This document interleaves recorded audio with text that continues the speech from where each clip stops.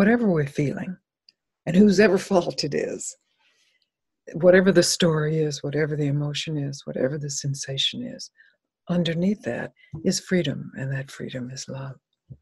Hello, everyone, and welcome to the Being Inspired Radio Show. I am your host, Amanda Johnson, and I am feeling a deep, deep gratitude to have the guest on the show today who has swirled into my sphere. I found her on the Instagram, and as soon as I saw her and read one of her posts, I felt an immediate resonance with her and her message and what she stands for. And I am looking forward to getting to know her and all of those things even more on our show today during our conversation. And yet I am absolutely confident that there are no mistakes nor coincidences, and everything that we are about to share and discuss is here for us. It's here for me. It is here for you as the listener. And I invite you to open your ears, open your hearts, and allow her wisdom, her insight, the truth that is spoken between us to deeply resonate with you. So today I have a very special guest, Gangaji. She shares Gangaji. See, I'm going to have to practice it a few times. Gangaji shares a simple message. This is an invitation to shift your allegiance from the activities of your mind to the eternal presence of your being. Born in Texas in 1942, Gangaji grew up in Mississippi. After graduating from the University of Mississippi in 1964, she married and had a daughter. In 1972, she moved to San Francisco, where she began exploring deeper levels of her being. She took bodhisattva vows, practiced Zen and Vipassana meditation, helped run a Tibetan Buddhist meditation center, and had a career as an acupuncturist in the San Francisco Bay Area. Despite her successes, Gangaji continued to experience a deep and persistent longing for fulfillment. She pursued many paths to change her life, including relationships, motherhood, political activism, career, and spiritual practice. But even the greatest of her successes ultimately came up short. In the wake of her disillusionment, she made a final prayer for true help. And in 1990, the answer to her prayer came unexpectedly, taking her to India and to the meeting that would change everything. There, on the banks of the river Ganga, she met Sri H.W.L. Punja, also known as Papaji, who opened the floodgates of her self-recognition. In this meeting, Gangaji's personal story of suffering ended, and the promise of a true life began to flower and unfold. Today, Gangaji travels the world speaking to seekers from all walks of life. A teacher and author, she shares her direct experience of the essential message she received from Papaji and offers it to all who want to discover a true and lasting fulfillment. Through her life and words, she powerfully articulates how it is really possible to discover the truth of who you are and be true to that discovery. So, Gangaji, welcome to the show. Yes, thank you. Hello. And thank you, with all of those beautiful words and story behind how you got to be where you are today, some of which we may go into in more detail, I want to open with a simple yet not always easy question, which is, why do you do what you do? Mm-hmm. Well, first of all, my teacher asked me to. He said, you have to go out. He used the phrase door to door. You have to go door to door to share this experience because there are so many people who are hungry for it. And I didn't know what he meant. I mean, I was nervous. I hadn't read Ramana Maharshi, who is his guru. And I just said, Babaji, I don't know what to say. I wouldn't know how to speak this. And he said, that's great. That's just right. Then you have to speak from your direct experience. And he was really clear that he wasn't asking me to go out and teach so much as go out and confirm the truth that is alive in everyone and challenge people to be true to that, to recognize that and be true to it. And so I accepted the invitation and I began to meet with people, and then I discovered this profound joy, and I'm so grateful that he he gave me such an assignment because, yeah, my life it's made up of you. Anyone who I'm relating to in any particular moment then is Papaji's promise that those people who are ready to hear this will somehow be attracted to it. Mm. That's beautiful. And to heed the call, and many of us receive calls throughout our lifetime, sometimes a few times before we listen. And I'm honored that you did. You heeded the call despite you not having any idea at the time, perhaps, how to do it or what it would look like. I think many of us are faced with that. Yes. Would you care to share more about that journey of you say in that beautiful introduction that you were doing things that I would say are on the path. I mean, leading Buddhist meditation centers and doing all these things that to me, I'm thinking, oh yeah, absolutely. Like she's doing her work in the world. She's on her path. She's inspiring and uplifting and opening others' hearts and minds.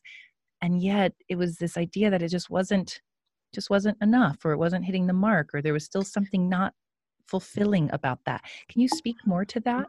Yes, because I was on the path, and I had been on the path for a number of years, since at least the mid-1970s. And it was a beautiful path, and I'd had beautiful experiences and wonderful teachers and met wonderful Sangha and community. And had great moments of expansion and moments of realization, moments of the recognition, the perfection of being and radiance of being.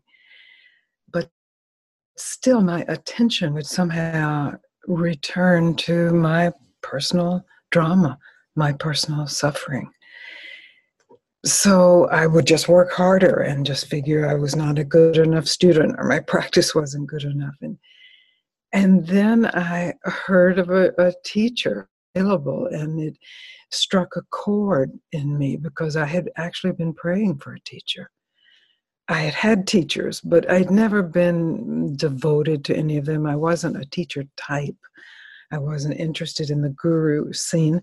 And yet I knew I needed something, and I knew that I didn't know what that was, that I needed a bigger voice or vision than my own, or than what was available, as nice as all that was.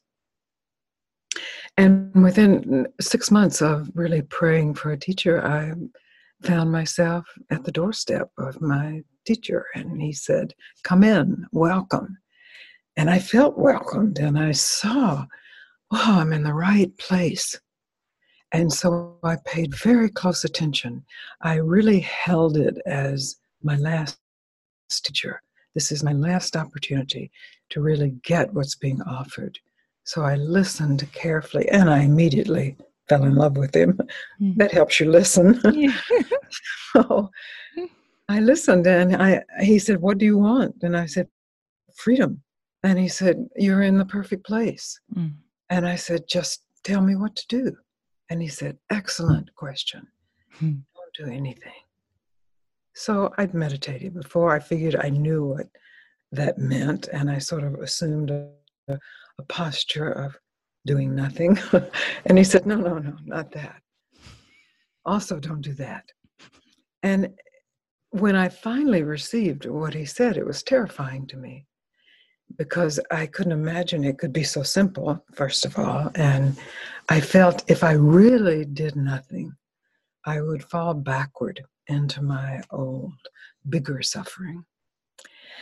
But here I was, and he was a true teacher, and this is what I'd prayed for. So I really gave it my best shot of simply being still, of stopping everything. And in that, there's peace. There's fulfillment. The search is over. My search was over. And it only deepened from then, but that was the essential meeting.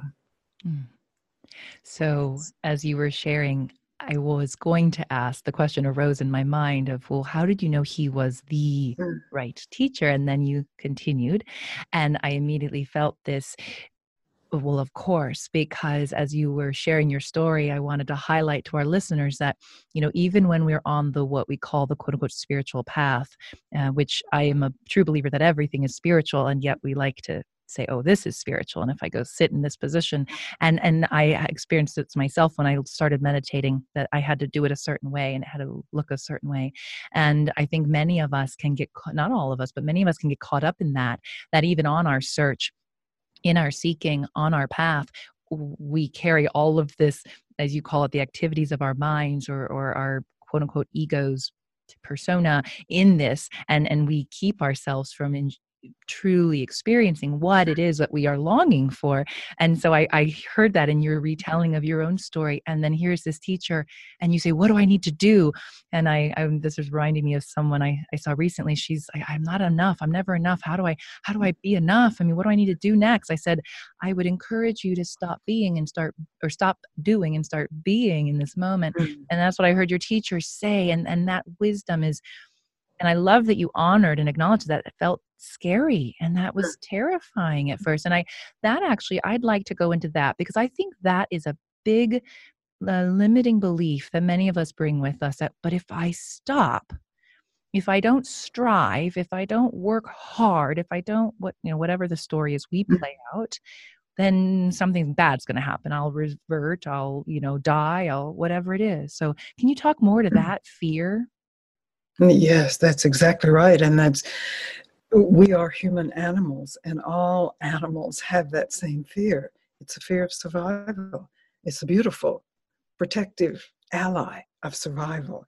So there's nothing wrong with the fear. And that's really what was struck is I wouldn't have said this is my survival, but that's really what it is when you look at it more closely.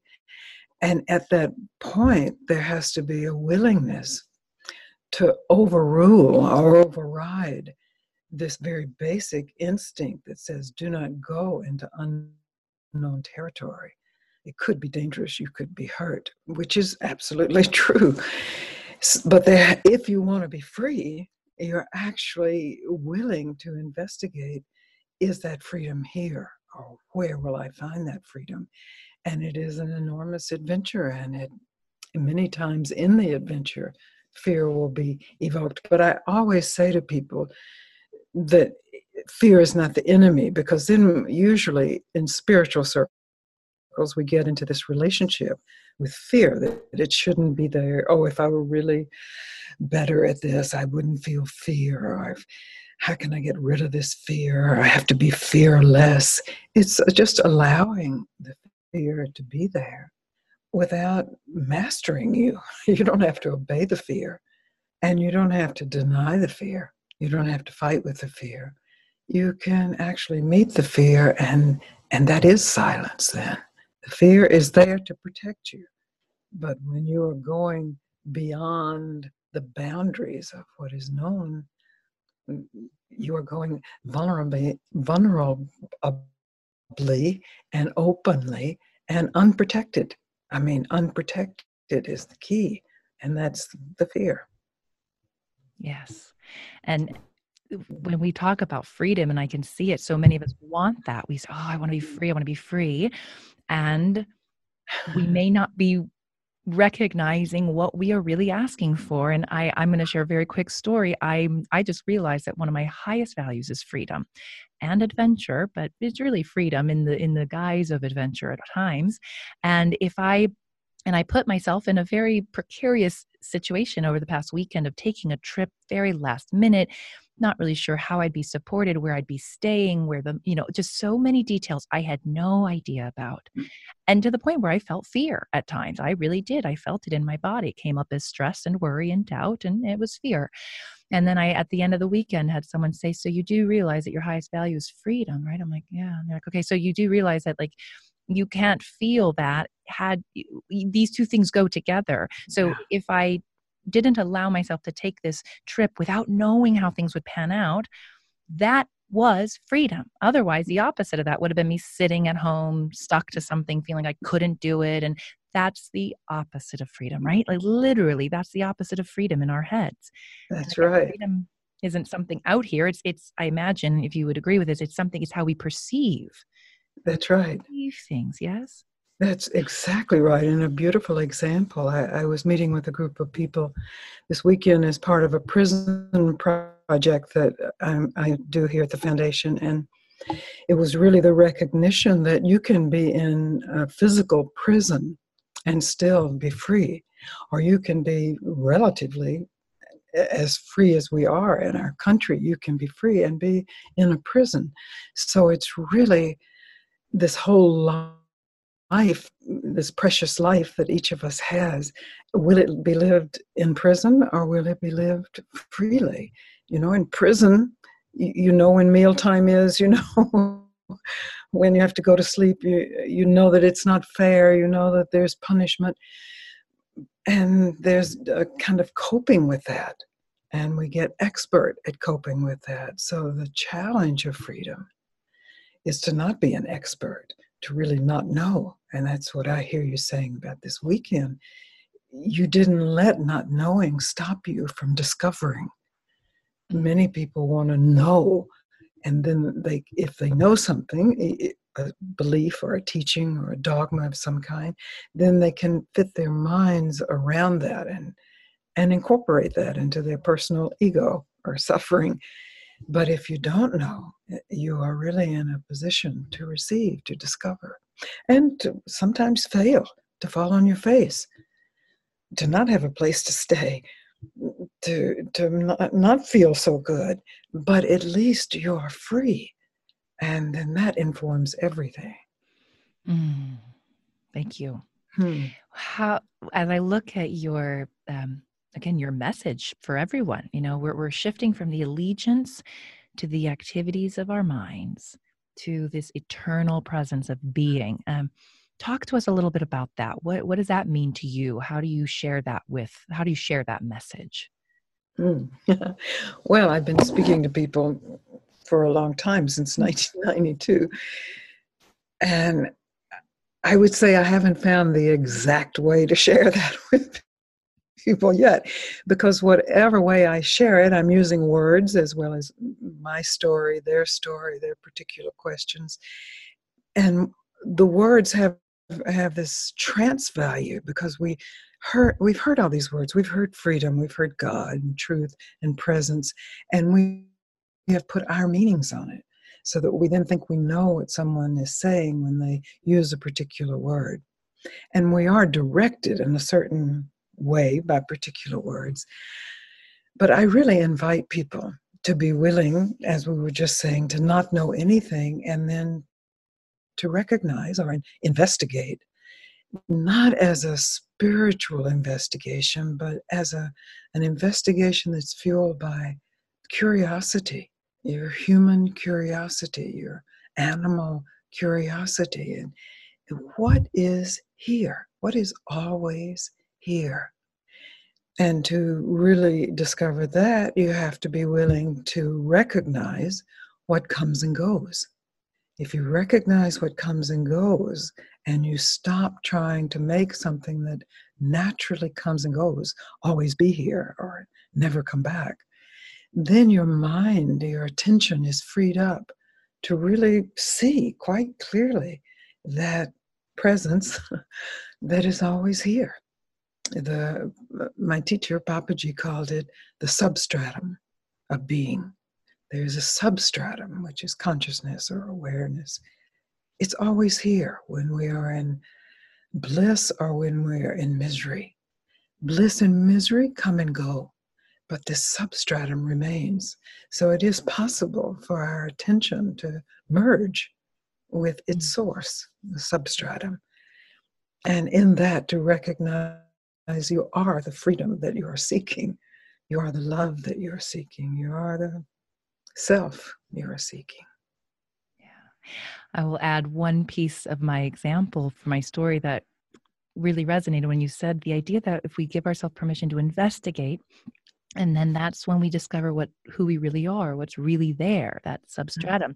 Had I not allowed myself to go out into that unknown, will I find a place? Will I be supported? How will I get by when, without that, then I would have lost, again, discovering that I am always supported in one way or another. I mean, whether or not it came from this person or this bank account or this car, wherever, I'm always supported. And that's a deeper, it's an experiential understanding of this, because to your point, words are, they're limited. And I've talked about this now a few times with guests, that they do the best we can. We do the best we can with them, but they point to it. I think Ram Dass says we're all pointing at the moon.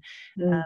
And there's that idea that when we experience it, then that can no longer be unknown. That gets lodged in us, right? So I think it is the willingness to experience it for yourself and not simply hear it or think we know it. And I put my hands up because we all go through that. Like, I have to know it, I have to hear it first, and I have to think I know it, and then I experience it. And I'd love to hear, go ahead. No, I was going to say that's the way our brains are made, so we have to deal with that. But what you're inviting people to, the way I hear it is, and what this show is really a support for receiving rather than knowing. And what is being received is this confirmation or this invitation or this prayer to really discover yourself, to recognize your inherent freedom, your inherent wholeness.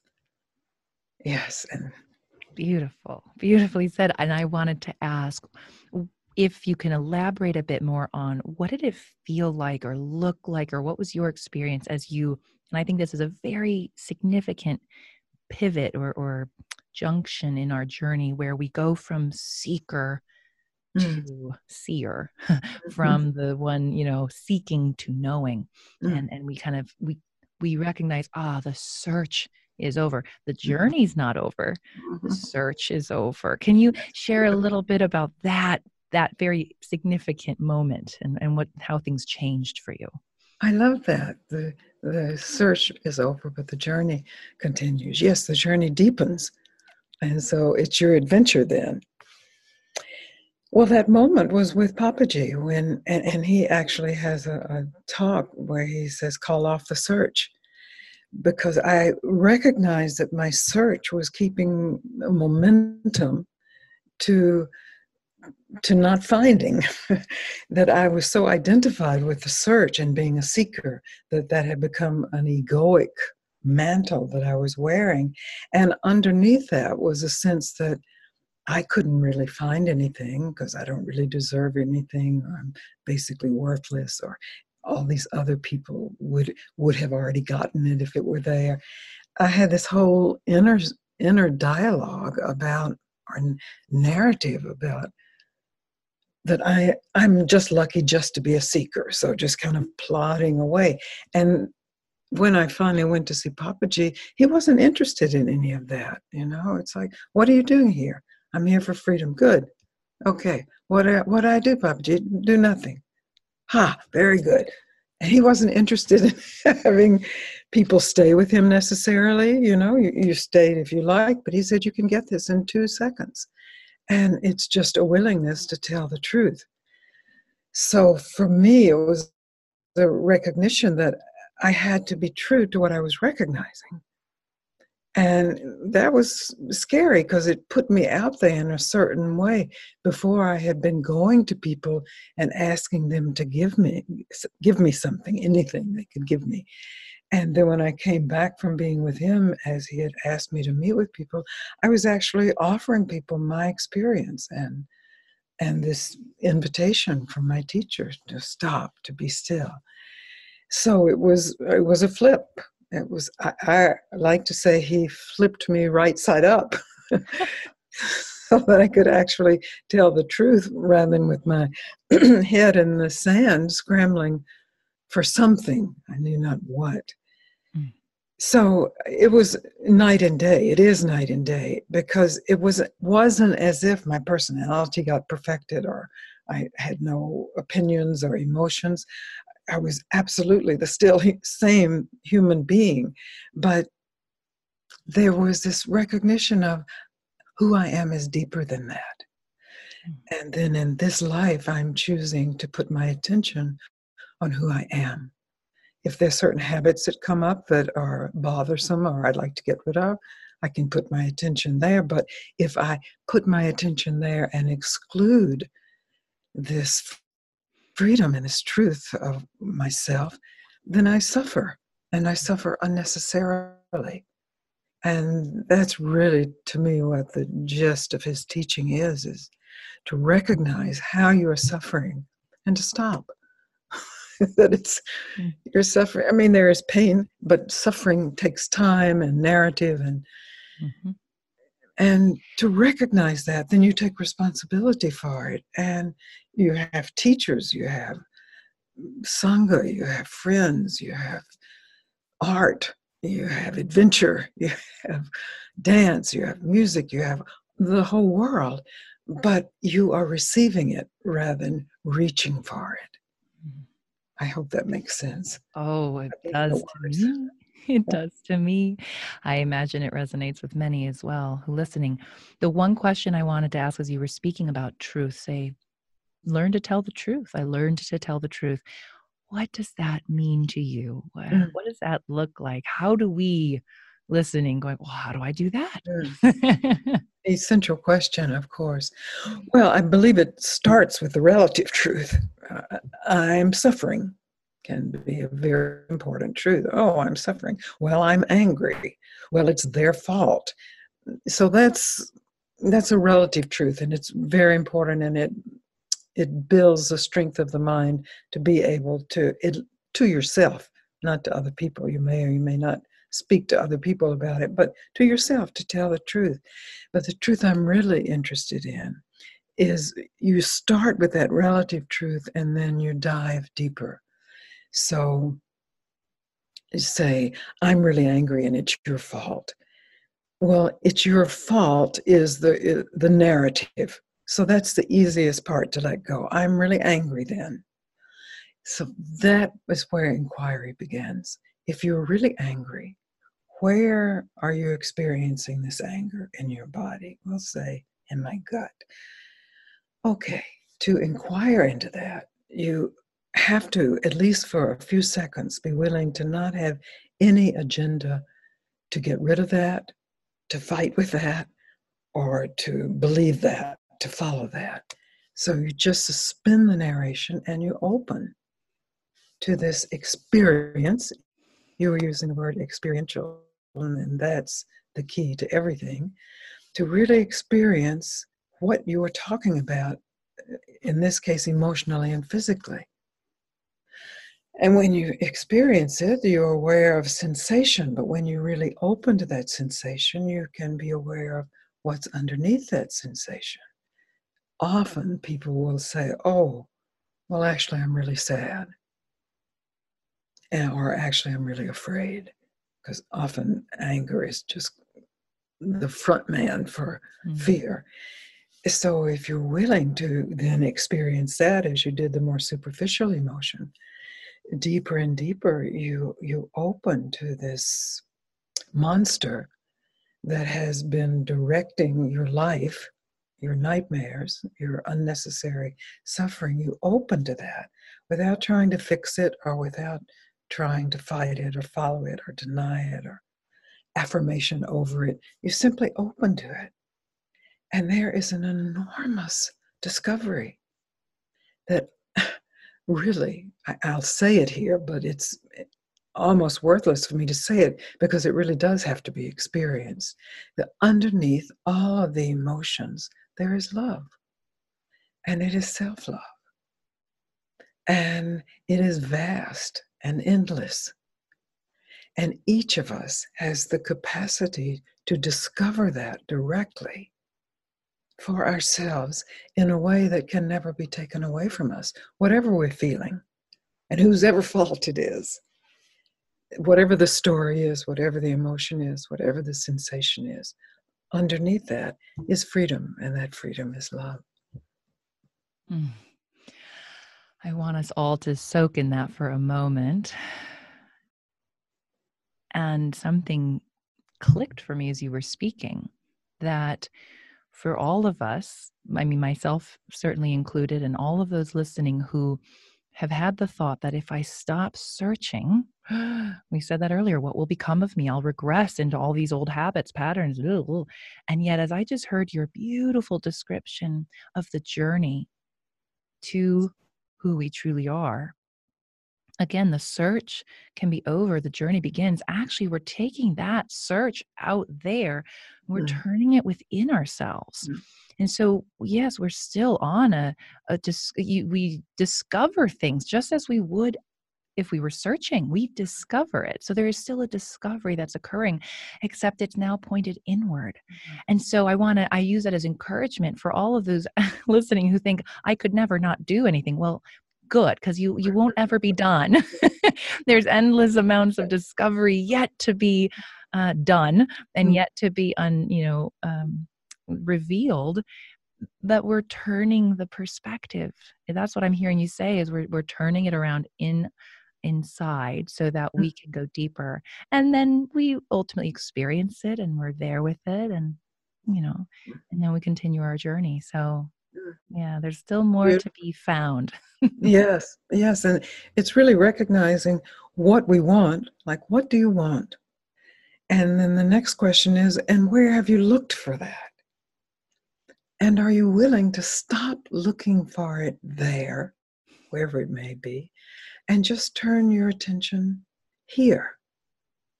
So that really is a moment of, well, the gears are shifting, the mental gears are shifting, and in the shifting of that gears, there's actually peace and silence and this endlessness that then can be discovered in any situation. And that's, as you say, the journey, and it's truly the inward search. I think spiritual groups speak of the inward search, but then there are so many outward things that you have to perform Mm. or show or prove, that the simplicity of turning attention back. Who am I? That's the question Ramana Maharshi asked, and he was my teacher's guru. Who are you? And, we have so many easy answers for that. But when we turn our attention back and really ask that, we are left with the experience of I. And then to discover that I, as a thought, is nothing, it's insubstantial. As an experience, it has no boundaries. It has no beginning or end or age. So this is possible for everyone, especially at this time when things are sped up and there's an urgency of the times. And yes, wake up so that your light can support other people. Yes, I love that call to action right there at the end. So beautiful. So before I could talk with you for hours. I see now why you do what you do. And I imagine those listening have had a similar experience with you.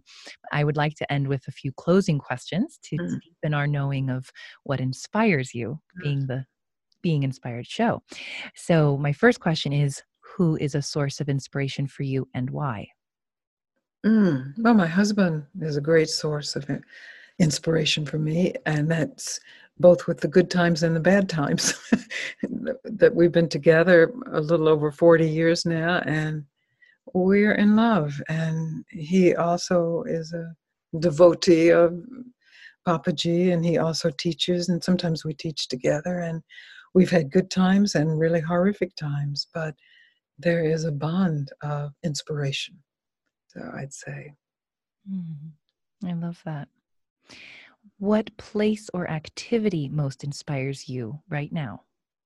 nature Mm. in any form, being in nature.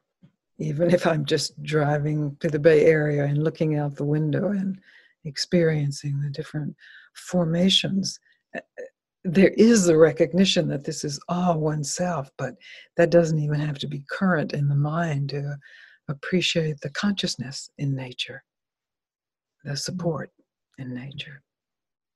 Beautiful. And is there a favorite book or a book that you would offer us that has inspired you on your journey? Oh, there's so many books, I'm a reader. I love to read, and I love to read literature. I don't read many spiritual books. And I have been inspired by so many books, and later I'm sure I will come up with better examples of this, but just on the spot, I would say War and Peace by Tolstoy. There's a translation by a husband and wife team at this moment. I can't think of their name, but it's a beautiful literate novel of awakening, really. So Wow. That's the first to hear that one, Marit. I love it. I always like hearing new books. well, I recommend that one to everyone highly. Excellent, excellent. We'll make sure to link to those. And I could even ask follow-up questions about you and your husband, but we'll save those for another time. I love that answer as well. So now I'm back and I'm thinking, how do you say your name again? Gangaji. Gangaji. Gangaji. I kept hearing Papa G, and I'm like, wait, is that right? Gangaji. Yeah, Gangaji. Beautiful name.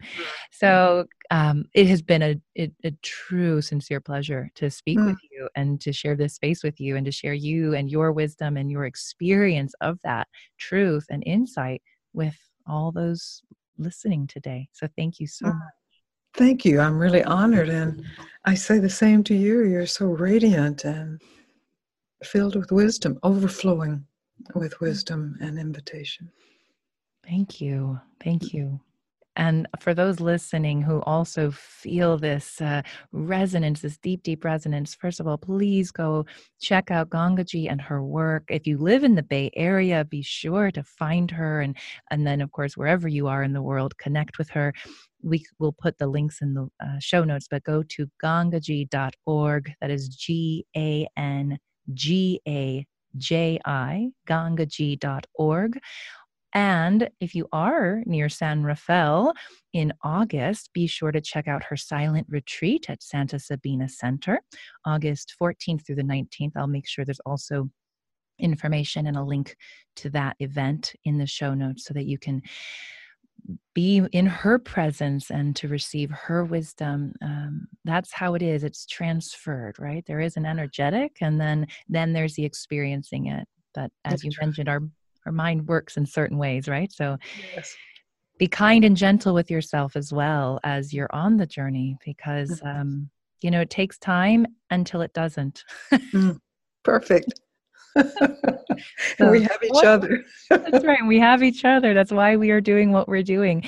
And I give a gratitude for each and every one of you out there listening for doing what you're doing in the world, for shining your light in whatever way that is, and for supporting this message of inspiration and enlightenment and wisdom and truth to be shared more broadly. And so with that, I invite you to subscribe, to share this episode, to rate or review the show so that more individuals, more souls can be touched and reached with these messages.